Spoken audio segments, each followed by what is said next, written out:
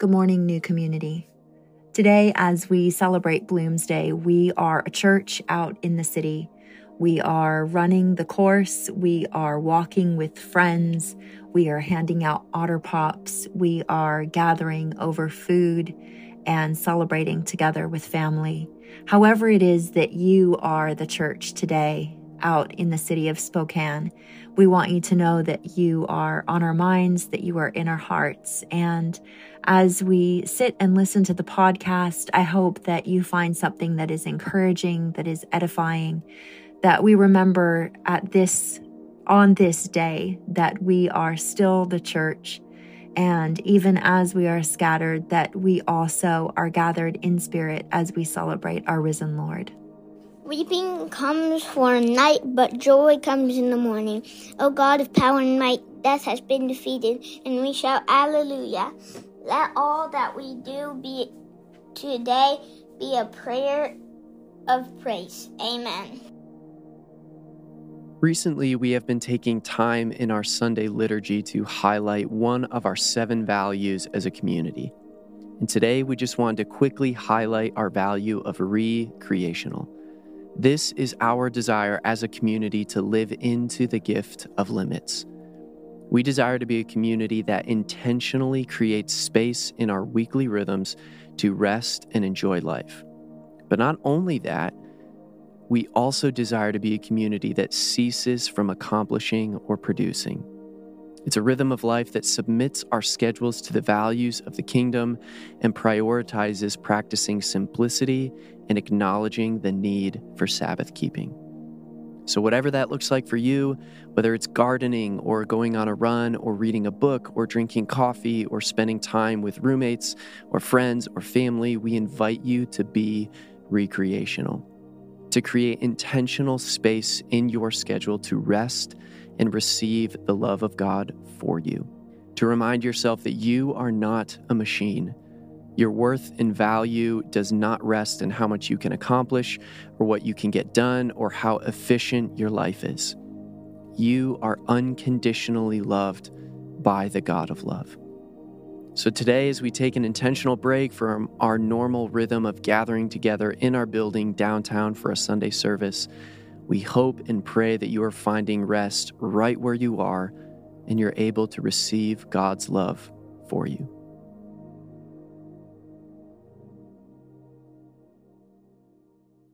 Good morning, new community. Happy Bloomsday. Hopefully you had a fantastic weekend and were able to enjoy the weather, enjoy the time with family and friends and in the city. As you know, New Community holds deeply this idea of being a people who engage, and that is a significant value at New Community. And so this Sunday was not a Sunday that we take off. It is a weekend to engage our city, to love our neighbor, and to be the people of God in the city. Now, it's an amazing opportunity to participate in creating shalom or wholeness or flourishing. And I hope that you are or have taken full advantage of this Sunday where we do not gather, but rather scatter into the community. And speaking of gathering and scattering, it just so happens that our paradox for this morning is just that. We are in the middle of a paradox series where we're contrasting two ideas that seem to be paradoxical and yet somehow in a divine way meet in the middle in a space that God oversees and occupies and brings order from the chaos.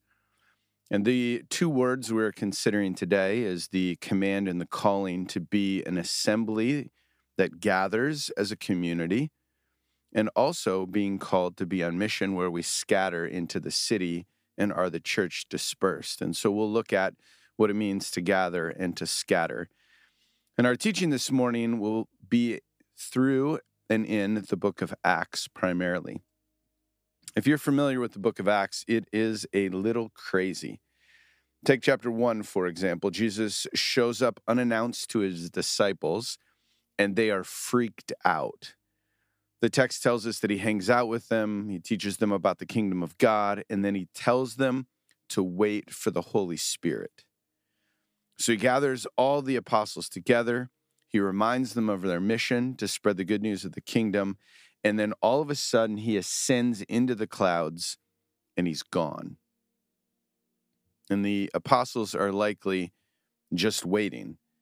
The last thing they heard was to wait for the Holy Spirit. And so, likely, just waiting, staring up into space, looking around, wondering what happened.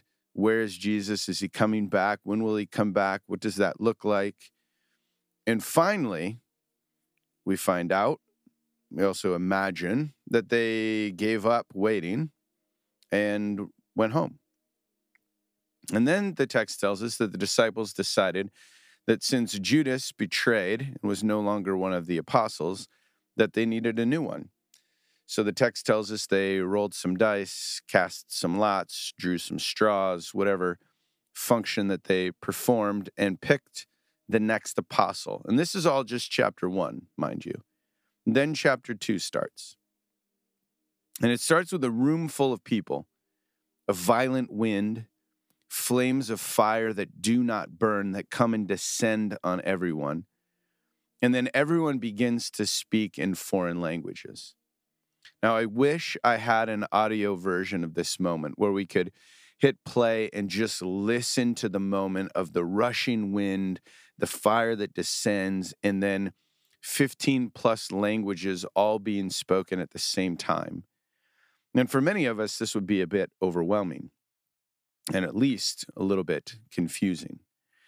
But if you are an Old Testament scholar, or if you would have experienced that moment as a typical Jewish individual at the time, you should have been having, or likely had, a bit of a flashback to stories you heard from the past, stories you heard as a little child growing up in a Jewish community, stories from the book of Genesis. The scene that would have rushed into your mind was a scene that was described as back at the beginning of the world, or the start of civilization. The scene kind of goes like this. There was darkness and chaos. Then the text tells us that God spoke, and there was creation and beauty and perfection. And then sin, wickedness, the flood, all of these things entered into the world. And there was an opportunity to restart and reestablish humanity. And out of that opportunity, Genesis 11 comes in, and you see what's called the Tower of Babel. Now, the text reads this way. Now, the whole earth had one language and the same words. And they said to one another, "Come, let us make bricks and burn them thoroughly." Then they said, "Come, let us build ourselves a city and a tower with its top in the heavens, and let us make a name for ourselves, lest we be dispersed over the face of the whole earth." Now, a couple points of interest here.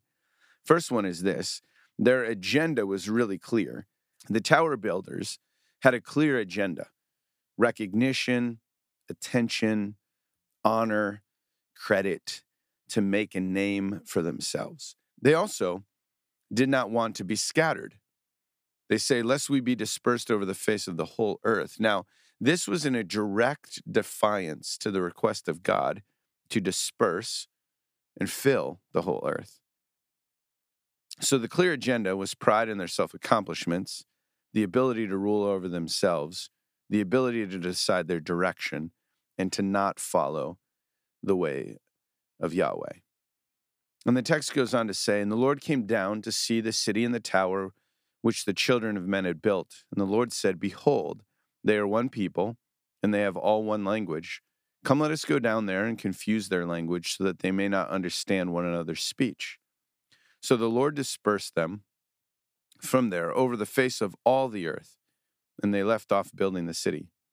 Therefore, its name was called Babel, because the Lord confused the language of all the earth. And from there, the Lord dispersed them over the face of all the earth. So you have this group of people intent on determining their own way, their own desire to be their own rulers, and Lord comes in and confuses their speech.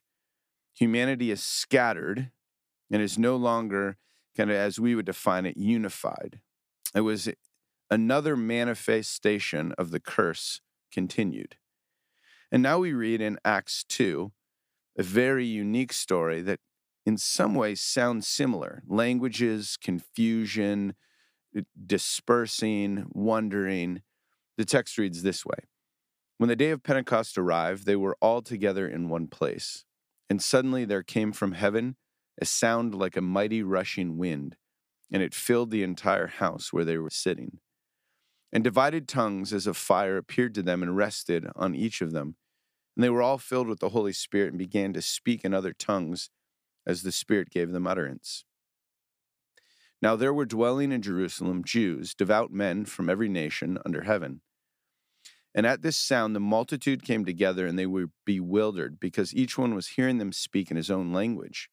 And they were amazed and astonished, saying, Are not all these who speak Galileans? And how is it that we hear each of them in his own native language? Next several verses list 15 plus places. And then the text says, We hear them telling in our own tongues the mighty works of God. And all were amazed and perplexed, saying to one another, What does this mean?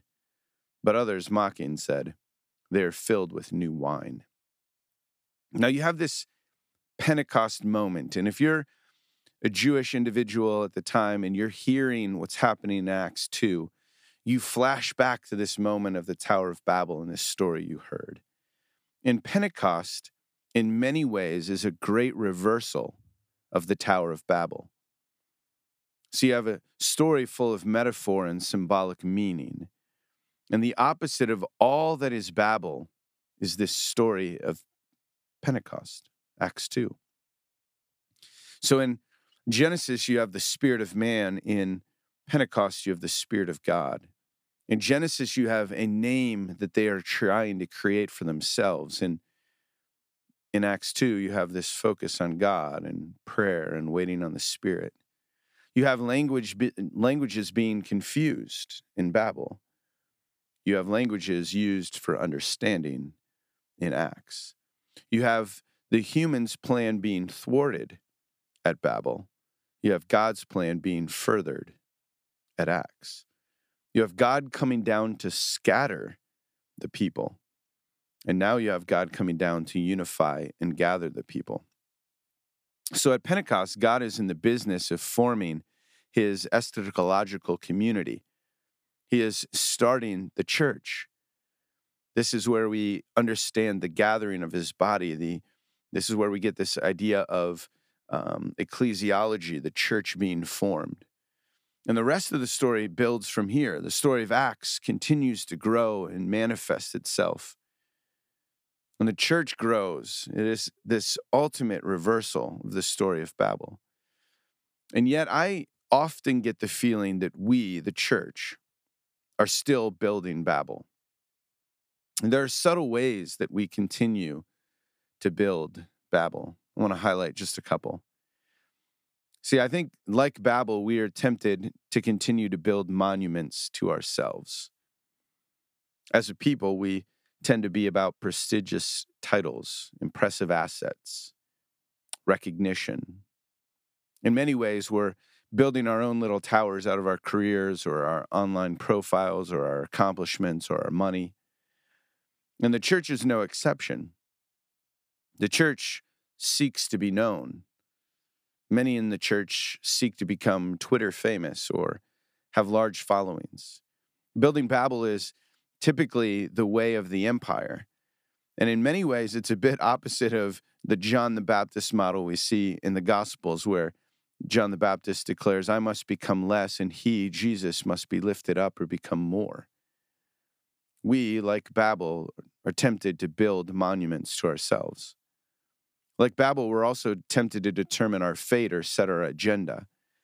If you've ever heard the Invictus poem, there's a phrase in there that's popular that says, I am the master of my fate. I am the captain of my soul.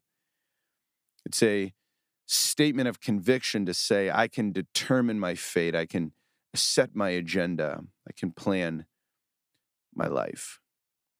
And we hesitate at times to ask God what God might want to do, what his plan might be. because we're afraid it might ruin our agenda, that it might shift the plan for our life or our business or our family or relationship. It requires trust, dependency. So like Babel, we would rather determine our own fate. I also think like Babel, we have a bit of a confusion around language. You've probably noticed it, but if not, we have a language problem. In many ways, you could say we are a babbled people. We are speaking over each other, through each other, but rarely are we speaking to each other.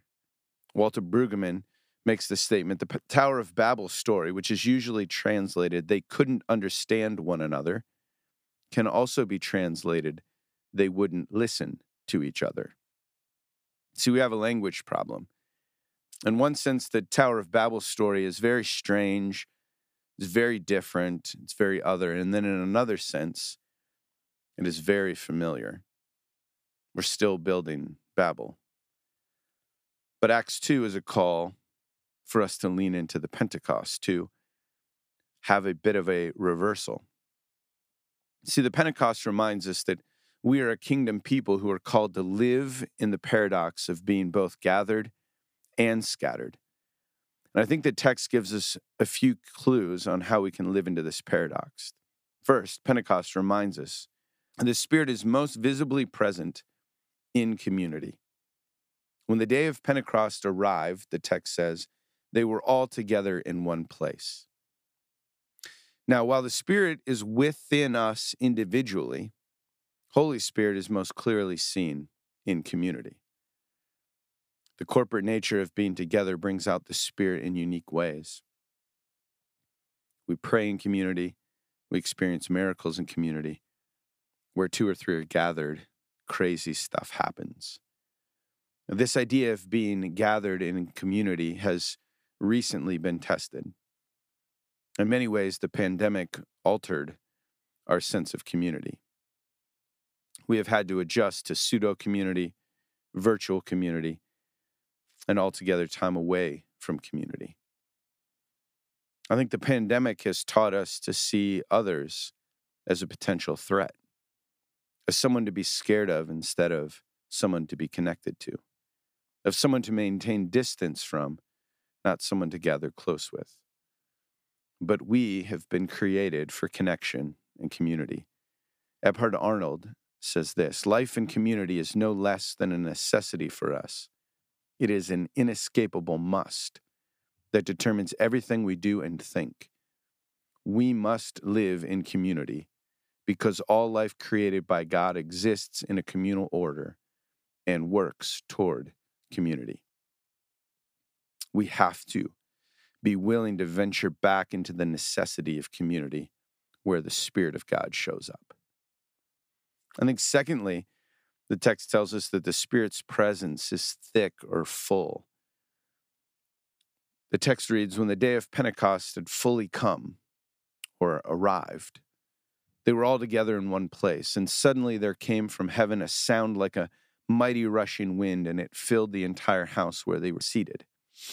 And divided tongues as of fire appeared to them and rested on each of them.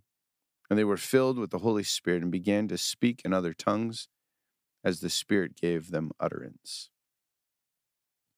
Now the text says that the day of Pentecost had fully come, that the house where they were staying was filled with a rushing mighty wind, that the apostles were all filled with the Holy Spirit.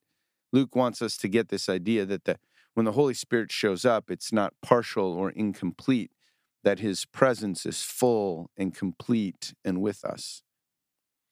Brennan Manning says this, the gospel is absurd and the life of Jesus is meaningless unless we believe that he lived, died, and rose again with but one purpose in mind, to make brand new creation.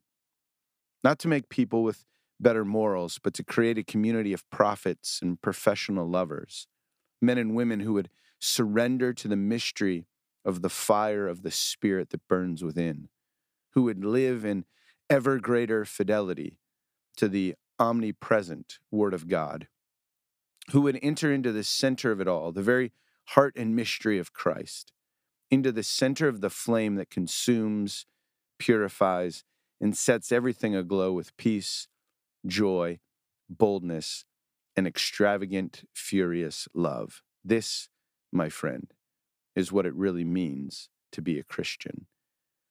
The fullness of the Spirit is what it looks like to live in the way of Jesus. Final idea, that the Pentecost begins to show us that God is in the business of both regathering and sending. The text says that there was dwelling in Jerusalem Jews, devout men and women of every nation under heaven. And then the multitude came together and they were bewildered because each was hearing them in his own language. And then it lists 15 nations, some nations outside of Roman authority, people from all over the world, all had gathered. And this is a picture of the scandalously inclusive, reconciling, multicultural, unifying nature of Christianity. Now, why is that important? Well, it's important because the gospel is inclusive. If Pentecost only happened in one language, the recipients would not have comprehended its universal intent. They would not have realized that this was a gospel for all people of every language, of every tribe, of every nation.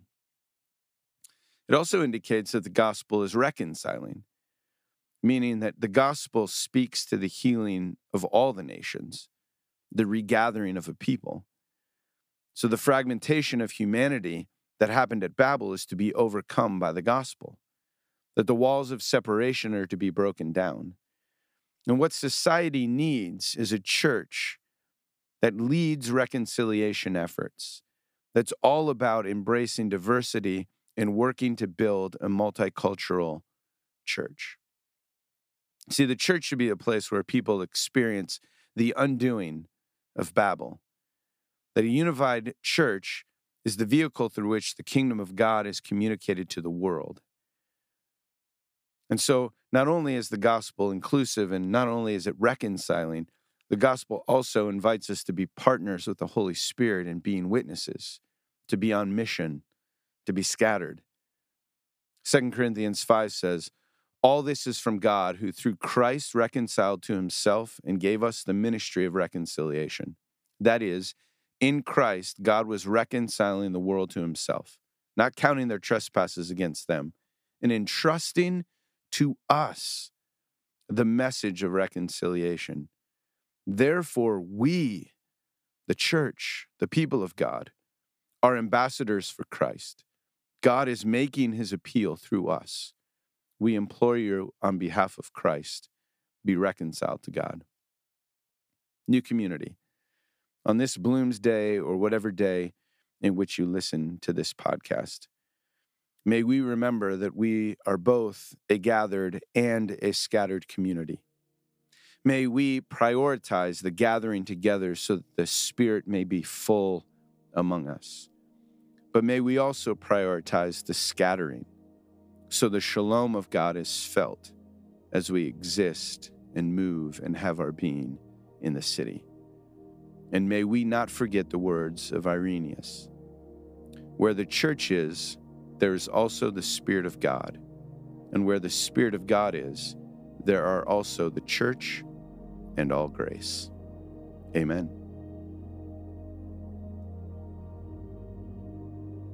Hey, Newcom, this is Brooke here. We hope you are enjoying Bloom's Day out in the city, and we look forward to gathering with you next Sunday for Mother's Day. Hear this benediction as we close our time together. As we move about our day, may we be mindful of God's presence.